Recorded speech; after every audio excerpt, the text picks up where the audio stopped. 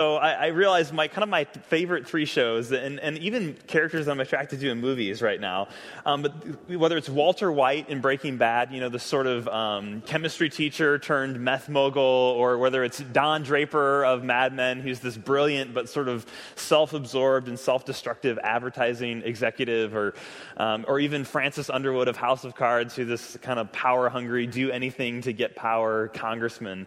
I mean, all of these guys are anti-heroes. They're characters that are the lead characters in a story, but that they are not people that you would want to be like. And most of these shows are extremely popular. There's some other anti-heroes up there. You got your Michael Scott and some others there. You got your little Captain Jack Sparrow as well. So anti-heroes are popular today in our culture.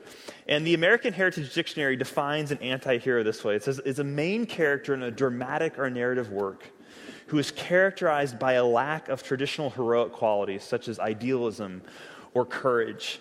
And all of these anti-hero shows are written in such a way that you find yourself both loving and hating the character at the same time. You can't believe that you're rooting for this person, and yet you do really want them to succeed at what they're doing, even if it's something totally wrong and evil. And I think that one of the reasons I'm drawn to these anti-heroes is they're part of me that relates to an anti-hero. I mean, I think part of the reason these shows are popular in our culture today is that I think sometimes we can relate more to an anti-hero than we can a hero. And plus, at least we can point to these people and say, well, at least I'm not as bad as that guy. And so this morning, we're going to look at what is perhaps the story of the greatest anti-hero in the Bible, Samson. And as we look at Samson, there's one thing in this story that I don't want us to miss, one thing that I want us to be absolutely clear about, and that is this, that who God uses always says more about him than it does about them. So who God uses always says more about him than them. And we're going to see, despite a hopeful beginning, that Samson is a wreck. And he would feel right at home with Don Draper or Walter White or Francis Underwood. He would feel right at home with these guys. Samson is a selfish, arrogant, womanizing trickster. And that's really just the first two chapters of his story. One thing that Samson is not is the hero of this story. He is not the hero of the story. God is the hero. And who God uses, who God is able to use, always says more about him and about how great he is than about how great they are. So who God uses says more about him than them. And so this morning, as we look at Samson's story, we're going to see that who God uses reveals that he is in control, that who God uses reveals his patience, and that who God uses reveals his severe mercy. So who God uses reveals his control, his patience, and his severe mercy. So who God uses reveals first that he is in control, that he is the one who is in control. So first, who God uses reveals that he's in control. Samson's story is found in the book of Judges, and this is our only message out of the book of Judges following along and open here. It's in Judges 13 through 16. We don't have time to read all of Samson's story this morning, but those of you who are following along in open here, you are reading this whole story, or maybe you've even read it all by this point on Sunday.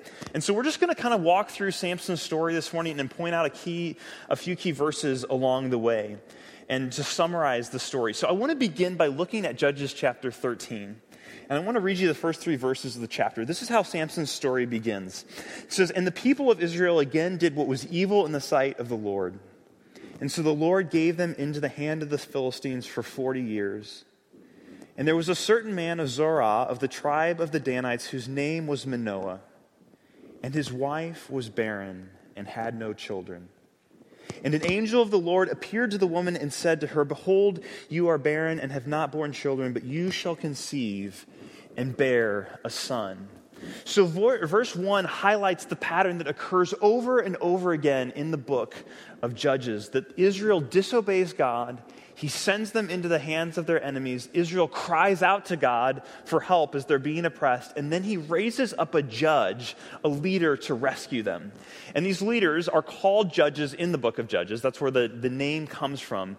But really a better translation of this word judges is probably something more like warlord. So these guys aren't necessarily doing the work that we typically think of a judge sort of sitting in a courtroom making decisions about legal cases. These guys are sort of warlords who rule over part of Israel. You see, where we left off last week with Joshua. Joshua was the leader of a unified Israel. He was the closest thing that Israel had ever really had to a king. He was the unified leader of a unified nation going into the promised land. But now at this point, after Joshua dies, no one leader is raised up to lead the people. And the nation fragments and degenerates into this cycle of disobedience, punishment, and then rescue. Now, none of these rulers, these kings that God, or these judges rather, that God raises up, ever sort of unify Israel. They never end up ruling over all of Israel. I actually have a map, I think, here. You can kind of see, this is just part of it, but they only ever rule over kind of a part. There's a red area there pointing to where Samson, he doesn't control all of Israel. He just has a small area of influence, and the judges kind of overlap at times. So at this point in Israel's history, there's no unity. It's just these small areas where the judges are ruling from time to time when God raises them up to deliver his people after they've cried out. And Samson is the last judge in the book of Judges, and he's probably also arguably the worst of the judges. But his story doesn't start off that way. Actually, his story starts off hopeful, in fact, even miraculous. Samson's parents have been unable to conceive. I mean, this is a theme we've seen all along, whether it was with Abraham or again with Isaac and Rebekah. We've heard this story before. There's a woman, a man, they can't conceive, and then an angel appears to them one day. And I love this. The angel appears only to Manoah's wife, and we don't even know her name. Her name isn't given, but she's working in the field one day, and the angel of the Lord appears to her, and he says, "You're going to conceive and bear a son." And so she immediately goes and tells Manoah, but you kind of get the sense reading the text that he doesn't really believe her. Kind of like, and I mean, honestly, or an angel, really? I mean, I'd be skeptical too, probably. So Manoah actually has enough faith, though, to pray. He prays and asks the angel to come back. And I don't know how realistic he thought this was, or it was kind of like sarcastic. If he's just like, God, if there was actually an angel, go ahead and send him back. I don't know. So he prays, and he says, "We'll send this angel back so we know how to raise this son that we're going to supposedly have." And actually, the angel does show up again. He reappears, and he explains that the son they're going to have is going to be used by God to rescue Israel from the Philistines. And moreover, he is to be set apart from the moment of his birth to the moment of his death as a Nazirite. Now, this is key because Nazirite was normally something only people did for like a short period of time. But Samson was supposed to be this Nazirite for his whole life. So what is a Nazirite? Well, a Nazirite was someone who abstained from strong drink or anything that came from the fruit of the vine, who didn't cut their hair, and who didn't have any contact with anything dead. So that was kind of what a Nazirite was about. And Samson was supposed to be this kind of Nazirite for the entirety of his life. And 9 months after the angel visits Manoah's wife, she gives birth to a son, and they name him Samson.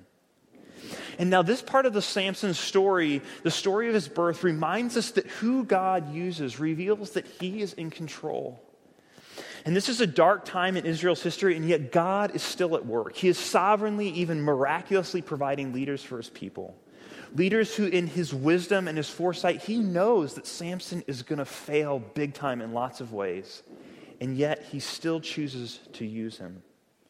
And I think this should give us great hope as we look at leaders in our government, in our workplaces, in our culture. Because whether you're sitting here this morning and you're more excited about the majority party in the House of Representatives or the majority party in the Senate, or you're just fed up with all of them, I mean, in this point, probably like who isn't a little bit fed up with them? God is in control. He is not out of control. Who he chooses to use reveals that he is in control. So your boss, no matter how much of a manipulative jerk he or she may be, isn't there by accident. Isn't there outside of God's plans or purposes. But remember, who God uses says more about who he is than about who they are. Who God uses reveals that he is in control even when things seem utterly out of control. So do we really believe that this morning? Do we really trust that God is the one in control? That he can use people, even people who are deeply flawed, who are disobedient, who we disagree with, who may even think are evil, to bring about his good will? Do you believe that God is at work even when it seems like he isn't? The story of Samson also reminds us that good beginnings don't guarantee good endings. And so let's look at Samson's life where we see that what and who God uses reveals his patience. So we read in 13:25, the end of chapter 13, this is right as Samson's about to start his life. It says, "And the Spirit of the Lord began to stir in him." So the first thing we see Samson doing, though, is not something that you would think about that the Spirit is bringing about. The first thing we see Samson do in chapter 14 is demand a Philistine wife. And this is not just where the story starts to get weird. The story has been a little weird all along, actually. He had an angel announce his birth and all that. But the story starts to get really weird right here because Samson goes down to a village of Timnah, and he walks in, and this is a Philistine village, and he sees this woman, and he says, "I want her. This is the woman that I want." And he runs back to his parents, basically, and he says, "Hey, I found a wife. I want to marry this girl." And now his parents immediately protest. I can almost hear this kind of Jewish mother talking. "Samson, why can't you just marry one of the nice Israelite girls here in our village? Why do you got to run after the Philistines?" But Samson says, "No." Literally the text says, "Get her for me, for she's right in my eyes." Now, this sort of impulsiveness and lack of self-control and refusal to listen to others are all themes that are going to dominate and ultimately ruin Samson. And yet God is patient with him. Yet God still continues to use him. So notice verse 14:4, and I love this. We get this little window. It says, "His father and mother did not know that it was from the Lord." Now, this doesn't mean that Samson's lust for a Philistine woman was from the Lord, but it means that God was even able to use Samson's selfishness and lustfulness to somehow advance his work. Remember, who God uses says more about him than them. Samson, determined to marry this Philistine woman, heads to Timnah again. And while he's on the road back to this Philistine village, suddenly a lion appears on the path. And immediately the Spirit of the Lord rushes on Samson. And even though Samson has no weapons, in this power of the Spirit of the Lord, I don't fully understand what's going on, but he grabs this lion and he just tears it to pieces, the text says. But the text says he doesn't tell anyone about this. Now, given what Samson is like in the rest of the story, this is actually kind of surprising. He's kind of boastful and arrogant throughout the story, but he doesn't tell anyone that he killed the lion. Why is this? I think it's because he's not actually supposed to touch anything dead. Remember, he's that Nazirite vow. So he's killed this lion, and later on he's going back from his village, and he finds the carcass of the lion. Now, most of us, I think we see a dead, rotting carcass of a lion laying there on the road. We're probably going to sort of get away from it. But Samson's like, maybe there's something I can eat in here. And he sees that the bees have made a hive in the carcass of the lion, and there's honey inside of this dead lion. He's like, hey, I'm hungry. I need a snack. And so he goes and he gets the honey out of the lion. Again, remember, he's not supposed to touch dead things. Maybe it kind of slides with, lions trying to kill him. But this thing's really dead. It's not hurting him at all. And he still chooses to touch it. So much for this Nazirite vow thing. So he eats the honey out of the lion. And now, fast forward in the story a little bit here, the time for the wedding has arrived. And Samson is basically having his bachelor party, and we see this in verse 14:10. And the word, it says they're having a feast, but the Hebrew word there specifically means a drinking party. This is kind of a frat party. This is a bachelor party. People are drinking, partying. Again, so much for that vow that Samson wasn't supposed to do the wine or the fruit of the vine. Anyway, he threw that totally out the window. And at the party, Samson's feeling good, and he's drinking a lot, and he says, hey, I'm going to make you a bet.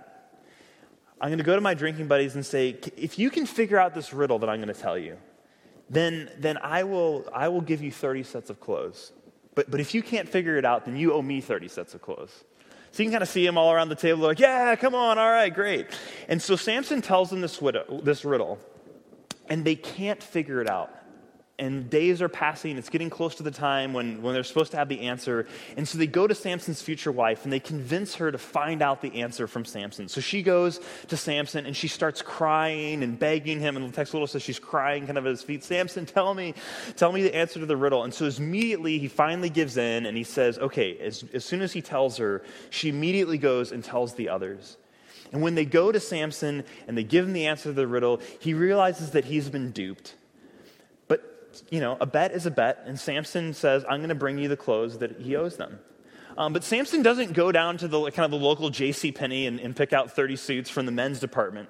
Rather, he goes out and he finds 30 Philistines, murders them, and then takes their clothes. So again, kind of wait, why is this the guy we call a hero in Sunday school? I mean, if you grew up in church, right, you probably heard the story of Samson, and you probably didn't hear the part about him murdering 30 people to take their clothes. So now while Samson is off on his murderous shopping trip, his wife that he was going to marry is actually married off to his best man. I mean, I think they figured Samson probably isn't going to want her after what she did, but actually they figured wrong. And so when Samson comes back, he actually does want his wife, so kind of like, oops. I kind of feel like Samson's a little bit like Bruce Banner. You wouldn't really like him when he's angry. And actually the text says in 14:19 that he's white hot with anger when he finds out that his wife has been married off to his best man. So what does Samson do? I mean, he does what any of us would do, right? He heads home, rounds up 300 foxes, ties their tails together with a torch in between them, lights it on fire, and sends these foxes off into the Philistine fields filled with grain and burns down all of their harvest. I mean, seems like a reasonable response, right? But remember, who God uses says more about him than them. When the Philistines find out what has happened and that Samson is the one who burned down all of their fields, they actually, this is just the time of the judges, they actually go and they burn his wife to death. And after a brief altercation with them, Samson runs and hides out in this cliff, in a cave in these cliffs. And here's where the story begins to take an even more unexpected turn. The Israelites, who are, again, they're being oppressed by the Philistines. Samson's supposed to be the one who's saving them from the Philistines. But they actually they find Samson. They seek him out. 3,000 of the Israelites go and they find Samson in the rock. And they say, look, you can't do this kind of stuff. The Philistines are going to kill us. You can't be offending them and upsetting them like this. So they basically, look, don't you realize they are our bosses? They rule over us. We're going to hand you over to them because you're making our lives worse. So at this point, Israel is basically so messed up that they don't even really want to be rescued. They didn't even want to be delivered. I mean, this was the set purpose for which Samson was raised up back in 13, was to deliver God's people from the Philistines. But they don't even want to be delivered. And Samson's response is, okay, you can tie me up and give them to me. Just don't kill me yourselves. Let me take my own shot with them. And just as the prisoner transfer is about to be completed, again, the Spirit of the Lord rushes on Samson. And he breaks free of the ropes, like they're just like burnt twine. He snaps them off. And he finds this jawbone of a donkey laying on the ground. He grabs it, and then he single-handedly kills 1,000 Philistines in this moment. Just slaughters them.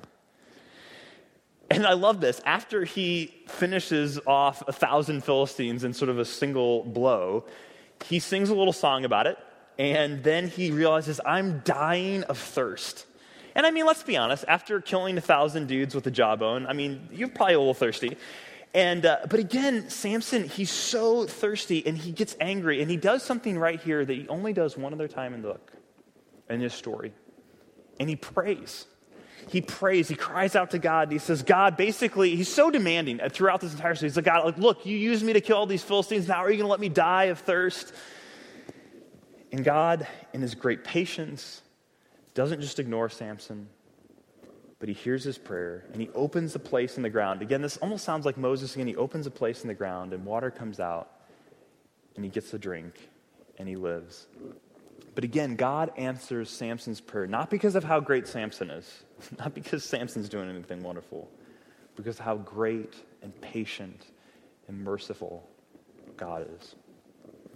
And so I think we're starting to see that Samson isn't exactly the kind of character that you'd want to make into an action figure for your kids to play with, right? I mean, this isn't exactly sort of the hero. But actually, someone did make an action figure. He's part of the Almighty Heroes collection, apparently.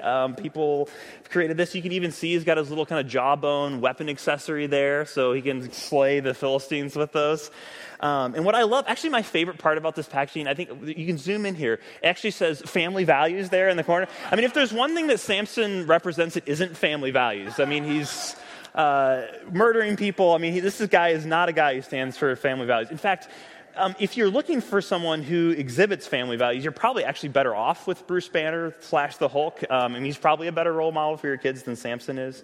And next in our story, our sort of almighty hero, Samson, goes and gets himself a Philistine prostitute. So parents, if you do happen to buy this action figure for your kids, you better go ahead and hide the Barbies, because Samson's now on his way to visit a prostitute down in a Philistine village again. He's got this thing for Philistine women. So 16:1 tells us that he goes down to Gaza and he spends the night with a prostitute.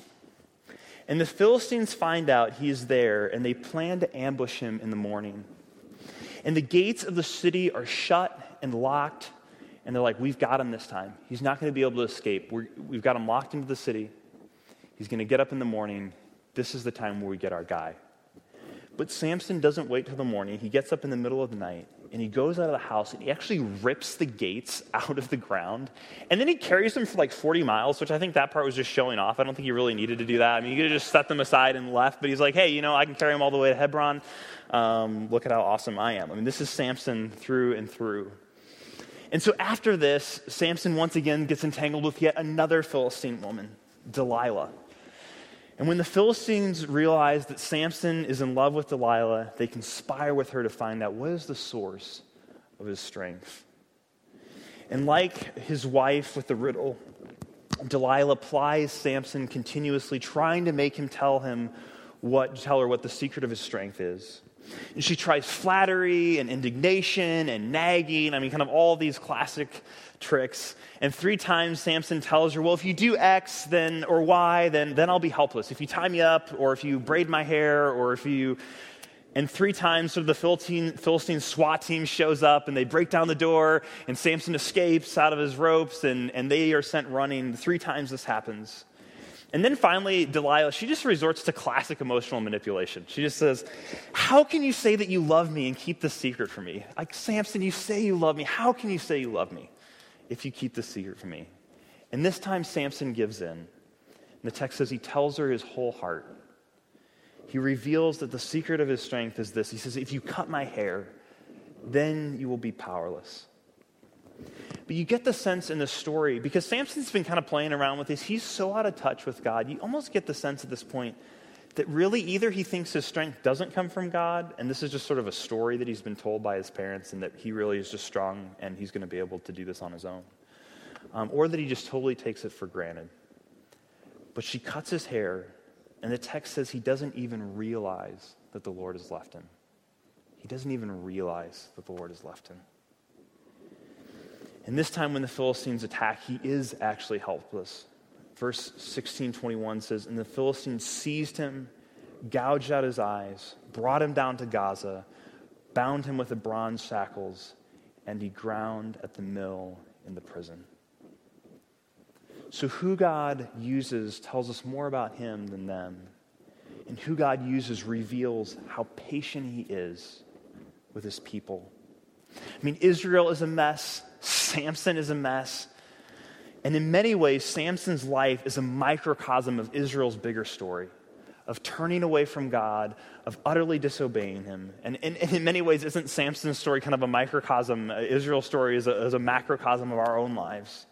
I mean, I think there's a little bit of Samson in each one of us, a tendency towards selfishness, towards recklessness or impulsiveness, of being enslaved to our desires, of towards saying one thing and doing another. I love how comedian Louis C.K., I love how honest he is about his beliefs. In one of his stand-up routines, and I wouldn't necessarily advise watching Louis C.K., he can kind of go over the line, but he's also brilliant. I think he's one of the most honest people in our culture today. I really do. And this is what he says. He says, I have a lot of beliefs, and I live by none of them. I have a lot of beliefs, and I live by none of them. He says, that's just the way I am. They're just my beliefs, and I just like believing them. I like that part, he says. They're just my little believies. That's what he says. They make me feel good about who I am, but if they get in the way of the thing I want, I just do what I want. I mean, how many of us are there? I mean, I feel like I'm there, right? I've got my little believies, and they make me feel good, but if they get in the way of what I really want, how often do I just do what I want? And yet God is patient with us. He's so patient with his people. He doesn't abandon them, even when they have abandoned him. Whoever God uses, whether it's Samson, whether it's Israel, whether it's you, whether it's me, it always reveals more about who he is, his greatness, his patience, his love, his grace, his mercy, than anything about how deserving or good or talented or gifted that we are. I mean, you look at church history, you see that. God has used a lot of broken people throughout church history to do amazing things. It says a lot more about him than about us. See, God uses anti-heroes not because of who they are, but because of who he is. And God says over and over again in the Old Testament, as we continue through Open here, you're going to see this. I'm not saving you because you deserve it, Israel. I'm saving you because I'm faithful to my promise. I'm not saving you because you deserve this. I'm not rescuing you because somehow you've earned this, but because I'm faithful to what I say I will do. So are you aware this morning of how incredibly patient God is with his people? Of how patient he is with you? Are you thankful for that? Do you rejoice in that? Do you extend that same patience and mercy to other people? Well, now as we come to the end of Samson's story, we see that who God uses reveals his severe mercy.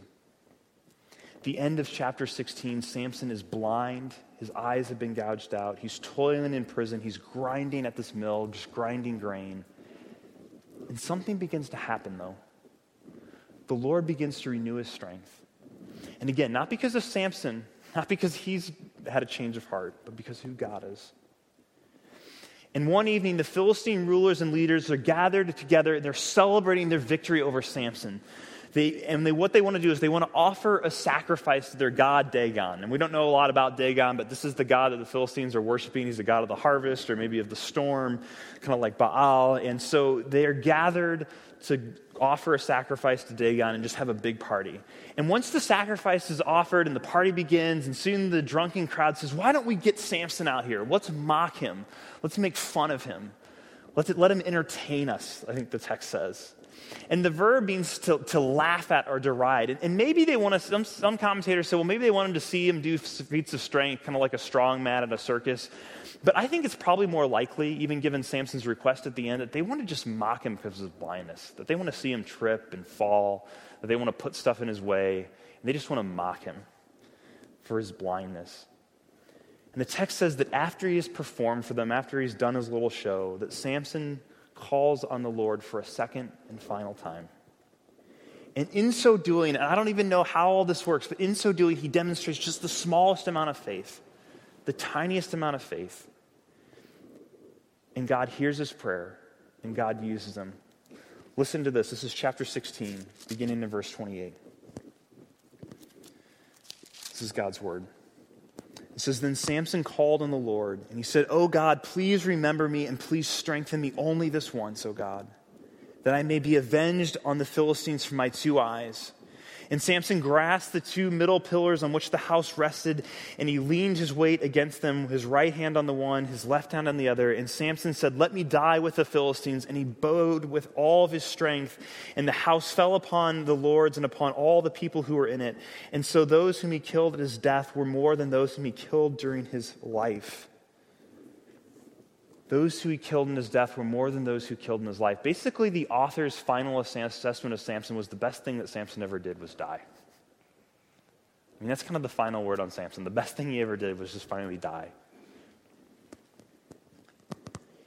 God hears Samson's prayer, and he takes that tiny grain of faith, and he gives him the strength to destroy his enemies. But remember, who God uses says more about him than them. Samson doesn't say anything in his prayer about God's glory. I mean, remember, he's set apart to glorify God, to rescue his people. All he cares about is, I want to get revenge for my 2 eyes. It's always about Samson. It's always about him.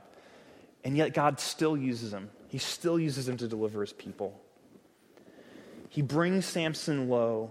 He brings him to the point of utter desperation, of his eyes being ripped out, of him being in prison, in order to just bring this tiny little grain of faith to the surface.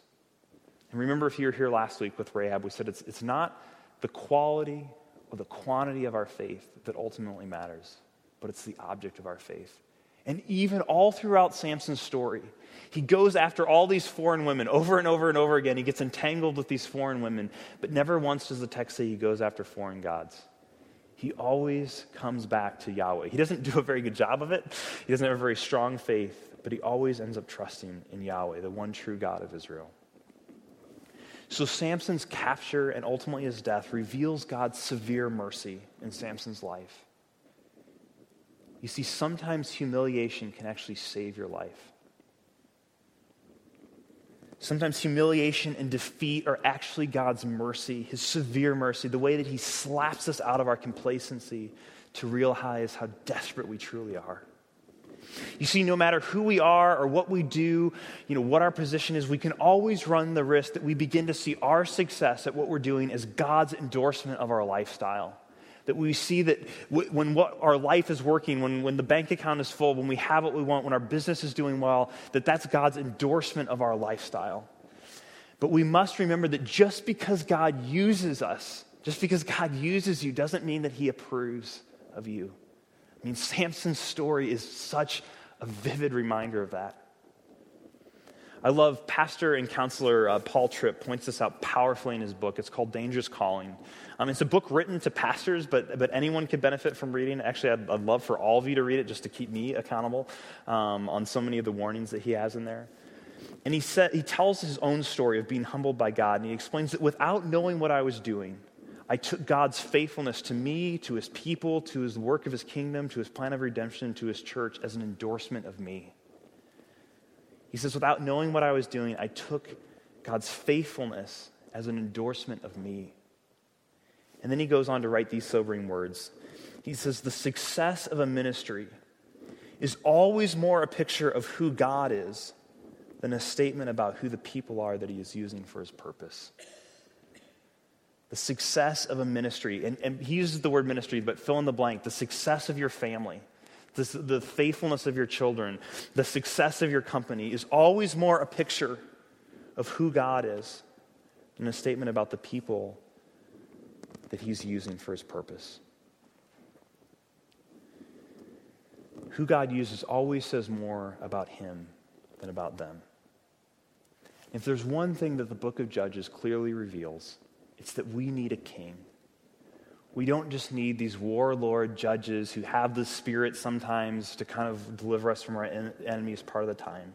Ultimately, we need a king who will not just change what we do, but will change who we are.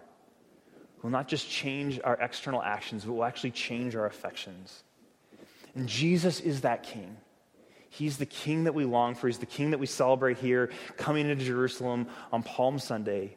And when you look at Jesus' life, Jesus is the anti-Samson. I mean, Jesus is the complete opposite of Samson. Samson is full of himself, he's arrogant. Jesus empties himself and he's humble. Samson dies getting revenge on his enemies. Jesus dies redeeming others. You see, unlike Samson, God came in Christ to deliver us from our greatest foe, our own self-destructive hearts. And Jesus saves us to the joy of self-forgetfulness. And not only does Jesus die for us, and I think we can't miss this, not only does he die for us, but he sends his Holy Spirit to live within us. Samson got little doses of the Spirit here or there. But if you have trusted Christ, you have the Spirit permanently residing in you, enabling you, equipping you to obey, to follow. So this morning as we come to the communion table, let us rejoice in the hope that we have one who has rescued us, who's rescued Samson, who has rescued you and me, not because of who we are, but because of who he is. So we celebrate communion here most weeks at the Brookside campus as a tangible reminder of the good news of the gospel, that our sins have been forgiven by the work of Jesus on the cross. In communion, the gospel is made tangible to us. And one of the reasons that we celebrate communion every week is not just because it's a good reminder, but it reminds us that we're not just brains, right? That we're actually people with bodies and stomachs and taste buds and eyeballs who need to have the gospel preached to the whole of who we are.